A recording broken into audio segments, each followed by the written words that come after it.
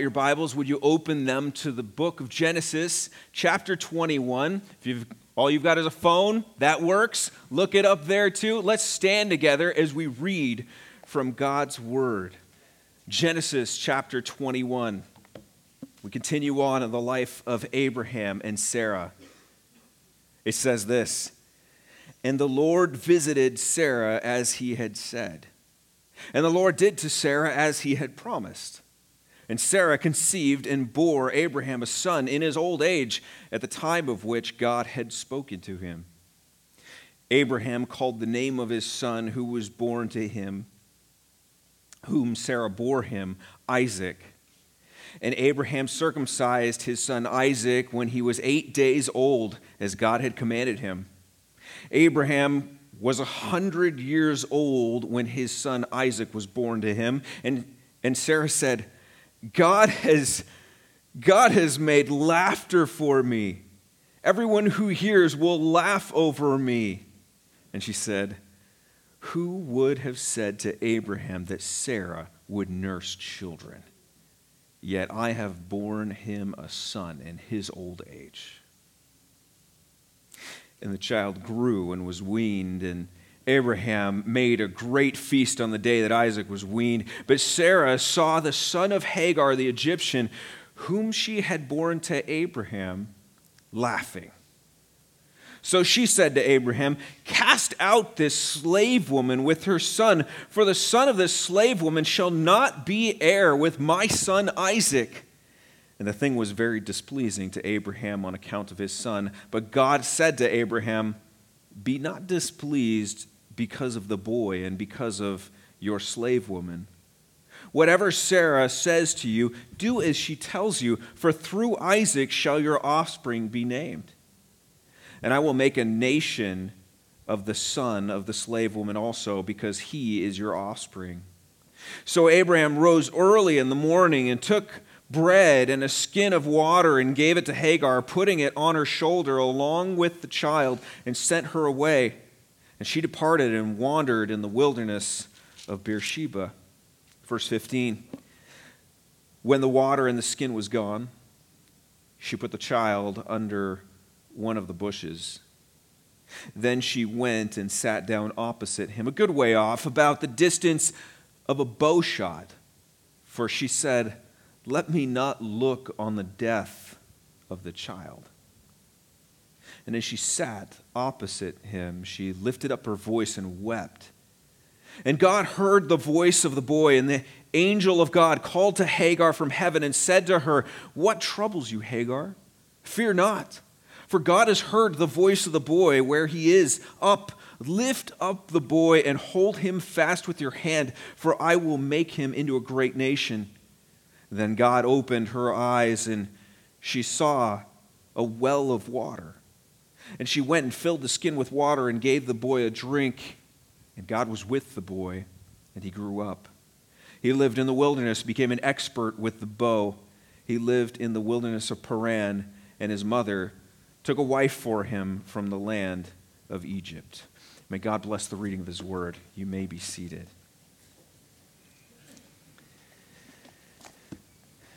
It is very true, isn't it? Accidents do happen. Accidents happen, especially when you're two. Stupid mistakes, sometimes you can see them coming. Sometimes those mistakes, they just take you completely by surprise. There's one insurance company that would have you believe that mayhem is lurking around every corner. Some people just say, life happens. And what they mean is that tragedy, it strikes, things wear out, promises are broken, people get sick, relationships, they ebb and flow, so does the economy, so does weight. It's the nature of reality. And the Bible says that it's the nature of reality post Genesis chapter 3.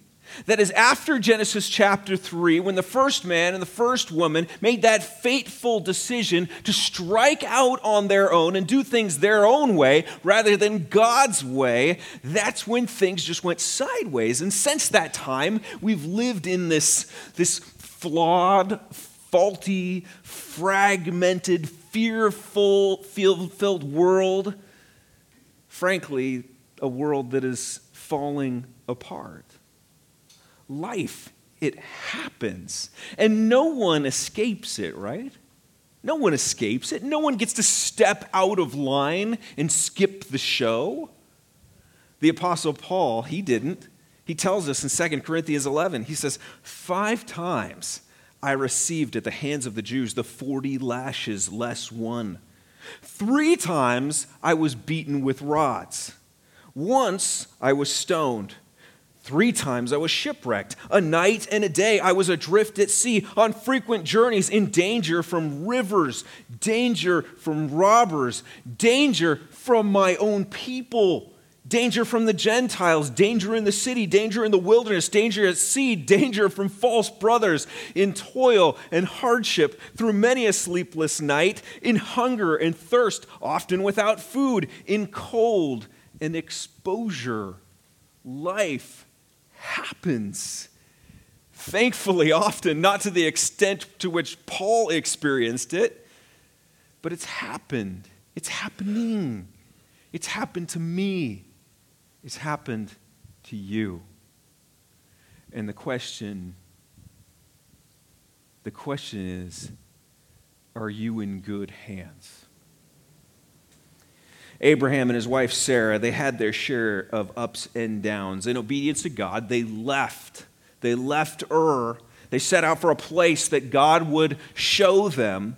They experienced the thrill of trusting God, of stepping up, of stepping out, striking out, risking it all in pursuit of the promise that God had given them. And on their way, they had moments of doubt. And they felt the pain of their mistakes. And yet every time they saw God working through their unsavory behavior and their strolls through these dark seasons, they saw God working to strengthen their trust in Him. He was the one who had called them out of darkness. He was the one who preserved them, who protected them through times of uncertainty. And when they walked in faith, they saw God uphold them. But those moments, those times when they were faithless, when they fumbled in disbelief, even in those times, they were shown the folly of their distrust and were reminded that God's way is still and always has been the best way. By far the biggest obstacle that they faced was this invisible barrier that seemed to be preventing them from having children. Just like many couples today, having children, it was very, very important to them. And what compounded their desire for children was this promise that God had made to them. This promise He made to Abraham that he would become a great nation, that through him all the families of the earth would be blessed, that his offspring would be as impossible to count as the stars in the sky. But all of that rested upon he and Sarah's ability to have a child. We gotta have a kid. And it wasn't happening. And they waited, and nothing happened. Years passed by. The window of opportunity, it closed. This isn't working. Maybe you should just have a child with my maidservant, Abraham. Maybe God will bless that and work through that child. Because at this point, you and I both know there's no way I'm going to have a kid at my age. And so Sarah's Egyptian maidservant, Hagar, gives birth to Abraham's first son, Ishmael. But Ishmael was not the one whom God had promised. In chapter 17, verse 18, we find that out. It says, Abraham said to God, "Oh, that Ishmael might live before you. Ishmael will be the heir that you promised. And I see how it's going to work now, God. You wanted me to do this. You were just waiting for me to step out and make a move. And now you're going to work through Ishmael." But God said, "No. No. But Sarah, your wife, shall bear you a son, and you shall call his name Isaac. I will establish my covenant with him as an everlasting covenant for his offspring after him. As for Ishmael, I have heard you. Behold, I have blessed him and will make him fruitful and multiply him greatly. He shall father 12 princes, and I will make him into a great nation. But I will establish my covenant with Isaac, whom Sarah shall bear to you at this time next year." At that point, Abraham was 99 years old, and Sarah is just 10 years younger than him. In God's word, it sounded completely ridiculous. It sounded impossible. In fact, it was laughable. Laughable. In fact, when Abraham first heard the news, that's what he did. In Genesis 17:17, then Abraham fell on his face and laughed and said to himself, "Shall a child be born to a man who is 100 years old? Shall Sarah, who is 90 years old, bear a child?" When Sarah heard the three men talking outside of her tent, saying that she was going to have a child, chapter 18, verse 11, now Abraham and Sarah were old, advanced in years. The way of women had ceased to be with Sarah. So Sarah laughed to herself, saying, "After I'm worn out and my Lord is old, shall I have pleasure?" In her mind, having a child at this age is crazy talk. It's just crazy talk. But God said to Abraham, "Is anything too difficult for the Lord?" His name would be Isaac, the Hebrew word for laughter. And yes, it was absolutely laughable for Sarah to have a child. All signs pointed to the idea is just absolute lunacy. And yet God knew who would have the last laugh. He knew. In fact, the surprise and disbelief would be so mind-blowing that it would evoke uncontainable laughter. That's what Sarah sings out here in our passage today. In verse 6, Sarah said, "God has made laughter for me." In fact, scholars say that as they look at the verbiage here and the structure of what she says, they say this is a song that she wrote. It's a song of laughter.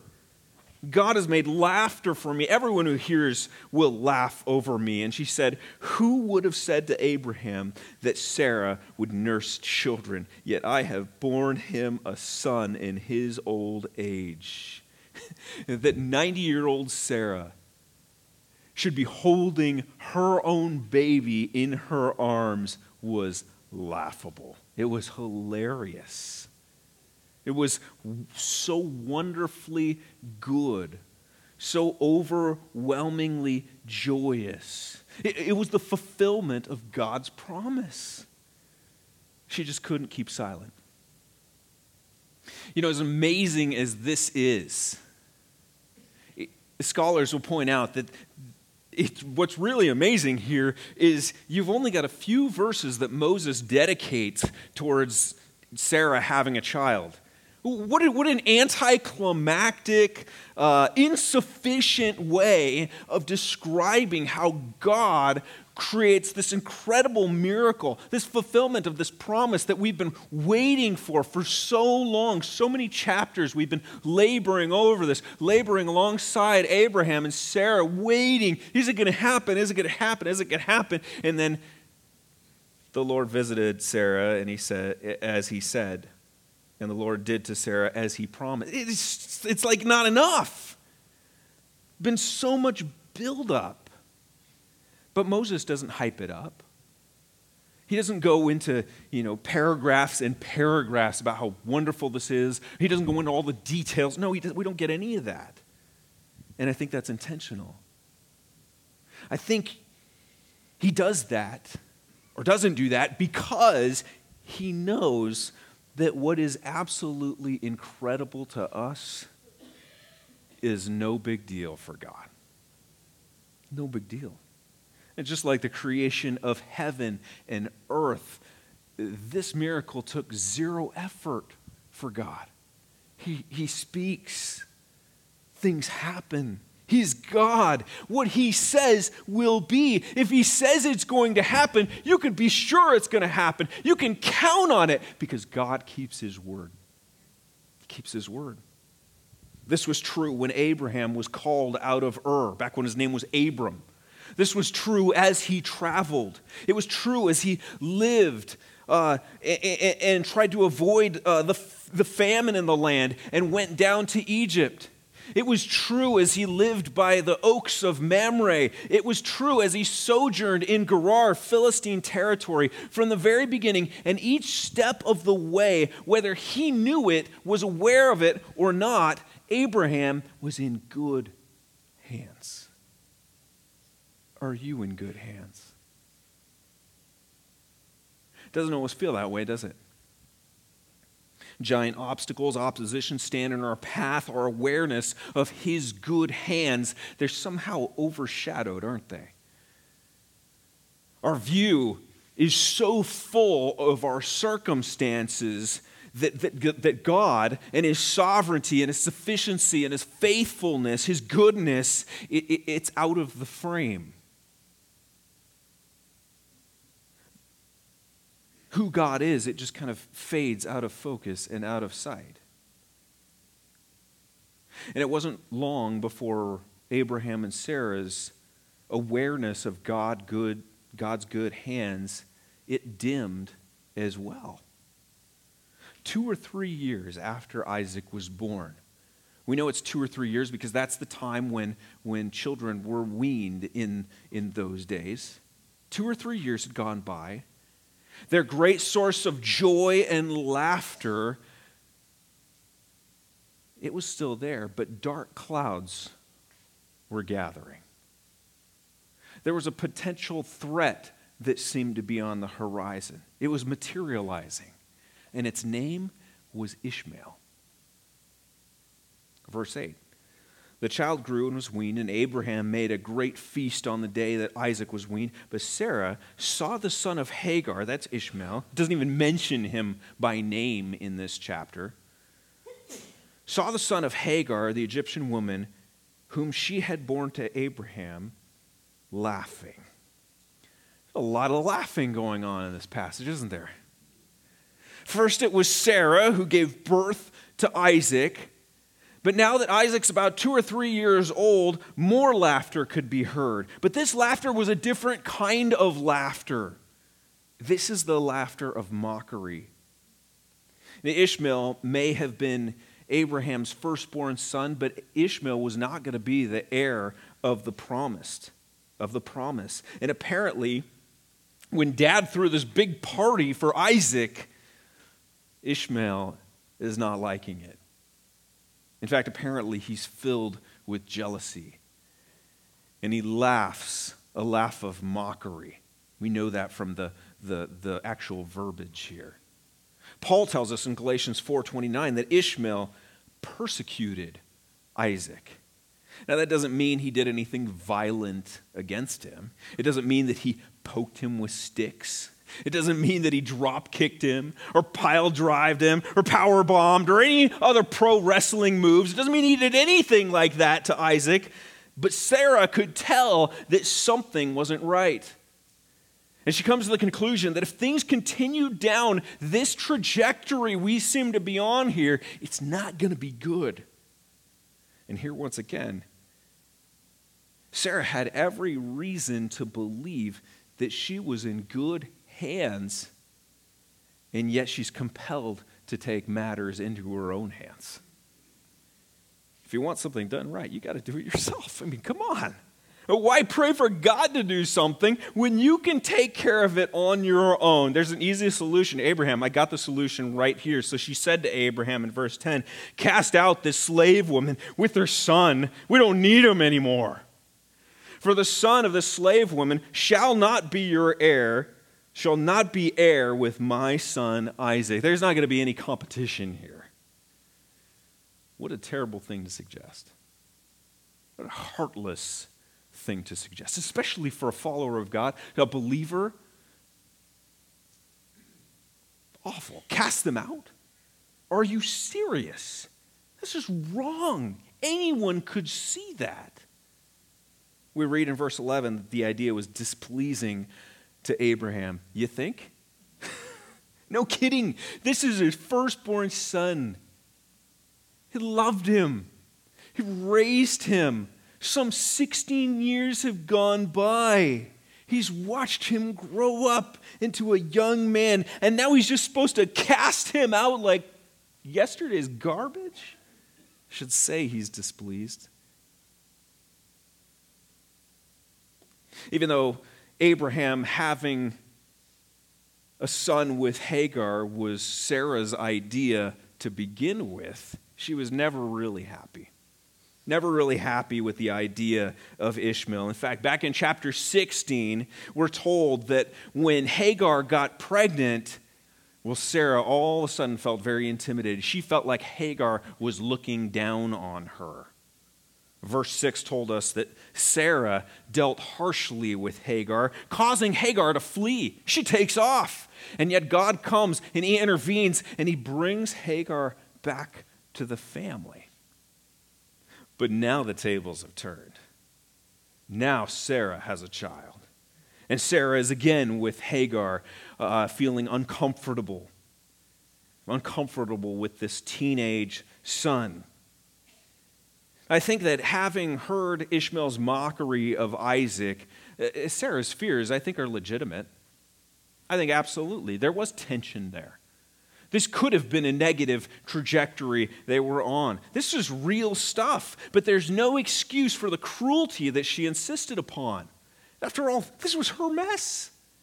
This is from Abraham and Sarah. They're the ones responsible for it. No one else. Because of their sin, the issues with Hagar and Ishmael, they're there. It's their fault. Now, Abraham resists. But God's good protecting hand intervenes. Verse 12. God said to Abraham, be not displeased because of the boy and because of your slave woman. Whatever Sarah tells to you, do as she tells you, for through Isaac shall your offspring be named. And I will make a nation of the son of the slave woman also, because he is your offspring. What is going on here? Is God validating Sarah's plan, Sarah's idea? Is Sarah in the right after all? And people are just useless. They're just trash. We could just throw them away whenever we don't need them anymore? No, that's not the case. He's not validating Sarah's cruel intentions. But what he is doing here is what he does all the time. He brings good from the bad that we have made. And some people say when life gives you lemons, you make lemonade. But the reality is, when we make a mess of our lives because of our rebellion against God, because of our sin, God can make something good out of it.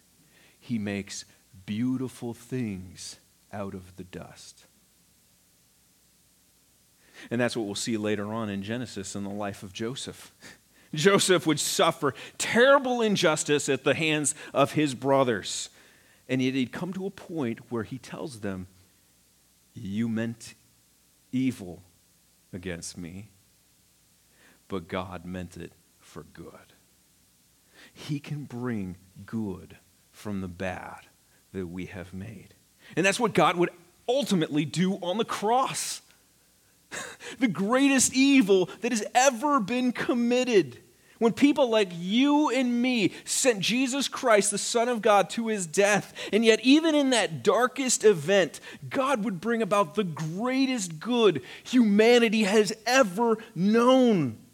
The way to be forgiven our sin, to be washed clean, to be made right with him, to be given the hope of heaven. You and I are in good hands, despite the messes that we have made of our lives. And that's because God not only works in spite of our sin, in his sovereignty, he's able to work through it as well, to bring about his plan and his purposes. And just like he did for Abraham, he's able to work through our mess to draw us into deeper understanding of himself and to lead us to trust him and to love him even more. Romans 2:4 says that God's kindness is meant to lead us to repentance, to lead us to turn around and come back to him because he's so good. Maybe like me, you've seen him show his kindness towards you, his patience, his offer of forgiveness, even for the worst things that you have done. He's led you in his goodness to worship him all the more because he's good. Are you in good hands? Even in this tense moment, Sarah, Abraham, and Isaac, they were in good hands. God provides for Isaac's safety despite the mess that his parents have made. But someone might say, whoa, what about Hagar? What about Isaac or Ishmael? Does God not care about them? I mean, he just cares about Abraham, Sarah, and Isaac. He just cares about his special family, and everyone else, they can get lost. How could he allow this terrible thing to happen to them? As we read on, we see a heartbreaking scene. Absolutely heartbreaking. Mom and son, they're given water. They're given food. Okay, that's nice. How much water? How much food? They're sent on their way. And it doesn't go well. Before too long, all of their provisions are completely spent. From several yards away, Hagar can't even be close to Ishmael because things are getting so bad. I can't bear to watch this happen to my son. He's over there. I put him in the shade of a bush, and death is not far off. Where was God's good hand there? In desperation, sobbing, Hagar cries out to God for mercy. And that's when we see God's good hand respond to her need. An angel says, verse 17, and God heard the voice of the boy, and the angel of God called to Hagar from heaven and said to her, what troubles you, Hagar? He knew. Fear not, for God has heard the voice of the boy where he is. Lift up the boy, hold him fast with your hand, for I will make him into a great nation. Moments later, a well comes into view. Hope is restored. Life is saved. And we read, and God was with the boy. God was with the boy, and he grew up. He lived in the wilderness and became an expert with the bow. He lived in the wilderness of Paran, and his mother took a wife for him from the land of Egypt. In her time of need, Hagar looks up. She looks up to the only one who can give her hope, the only one who has help to offer her, and she found herself in good hands. Are you in good hands? Mayhem, it's a thing. Accidents, stupid mistakes, even intentional, eyes wide open choices that bring self-harm, those things occur. Life, it happens. Jesus even said, in this world, you will have trouble. But there are good hands you can find yourself in. Why are they good hands? Let me just give you a few things in the moments we have left. They're good. God's hands are good because he keeps his word. keeps his word. You cannot undervalue that. You and I are frequently unfaithful, but he is flawlessly faithful. The Bible says if we're faithless, he remains faithful. 2 Timothy 2:13. He's true to his word. You can trust him. You can rely on him. Nothing's too big. Nothing's too spectacular. Nothing's too wonderful for him. And not only are his hands good because he keeps his word, but they're also good because his word promises good.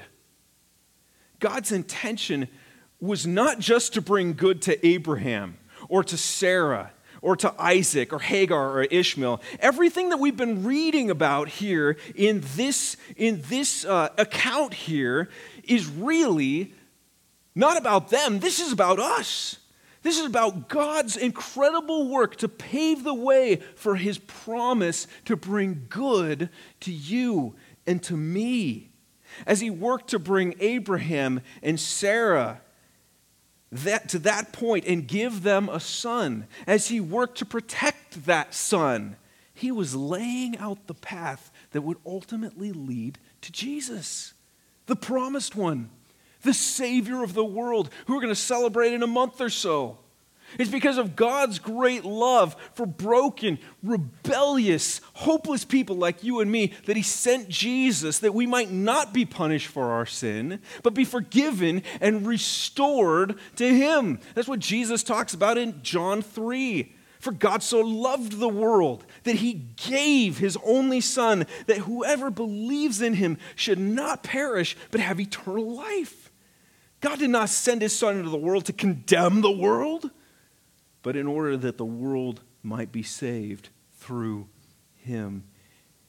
And this is the beautiful thing for you and for me. Jesus has already come. He's already come. The mission has already been completed. The price has already been paid. This is the third thing. You're good. That God's word promises, the word that he keeps, that good has already been purchased. It's already been purchased. You and I are in good hands. If we've confessed our sin, our need, if we've turned from our sins, if we've placed our trust in Jesus and what he did on the cross. If you haven't done that, the good that Jesus came to give you, that's at will call. It's at will call. There are no upfront costs. There are no hidden fees. There's no monthly premiums here. It's all been taken care of. It's already purchased, but it's waiting for you to experience and enjoy as you trust in Jesus. And if you haven't trusted in Jesus, now is the time to go pick up your ticket. Go pick it up. Now's the time to trust in Jesus. If you haven't placed yourself in his good hands, do it now. You need to trust him now because John 3:18 says this, whoever believes in him is not condemned. What an incredible, wonderful thing. But whoever does not believe is condemned already, because he has not believed in the name of the only Son of God. Yes, God is good. Yes, the forgiveness that he offers you and me through Jesus Christ, that is a free gift, and it's waiting for you. But you don't have all the time in the world to pick it up. The fact of the matter is, if you've not placed your trust in Jesus, then you already stand condemned. Just like I already stood condemned. Condemned for the rebellion against my Creator. Condemned for going my own way instead of his way. Condemned for trusting in myself rather than him. And if your time runs out and the gift of Christ is not applied to your life, then you're up a creek. You'll stand before the righteous judge just as I would have. And you'll face the full force of the judgment that you deserve because you're condemned already. That's the whole reason for all of this drama that we read here, for this incredible plan that we see God unfolding here. All this intentionality, all this effort that's here, all this anticipation. It's because God's love is so great for condemned people like you and me. It's good. These are good hands that we have before us, and they want to bring good to you. But you got to say, Lord, yeah, I want that. I trust you. I need that. God, I want that incredible gift of Jesus Christ. The time to trust Jesus, to place your faith in him, to place yourself in good hands, that's now. If you haven't done that before, let me encourage you to just say, Lord, I do need you. Without you, I am condemned for my sin. Thank you for Jesus. Thank you for the one you sent to take my sin completely away. Thank you for the one you sent to give me a hope and a future. Thank you for the one you sent to bring me from death to life. Would you do that? For those of us that have placed our trust in Jesus, why is it so hard for us to remember the good hands that hold us tight? Why is it that just about every single obstacle that comes our way, be it financial, be it medical, be it relational, or whatever else, why is it that like Abraham and Sarah, we panic? We panic and try to come up with our own solutions, and that's when we totally freak out. Like that song says that we sing from time to time, why do I worry? Why do I freak out? God knows what I need. He knows what I need. If we're in his hands, we're in good hands, unfailing, all-powerful, ever-faithful hands. Let's continually remind each other of whose hands we're in. As we face trials, as we face temptations, hardships of many kinds, let's not forget the good hands that we are safely resting in. Let's call on them like Hagar. Let's rely on them. Let's hold fast to them like a child grips mom or dad's hand with ferocity. And let's encourage one another to run to those hands. Would you pray with me?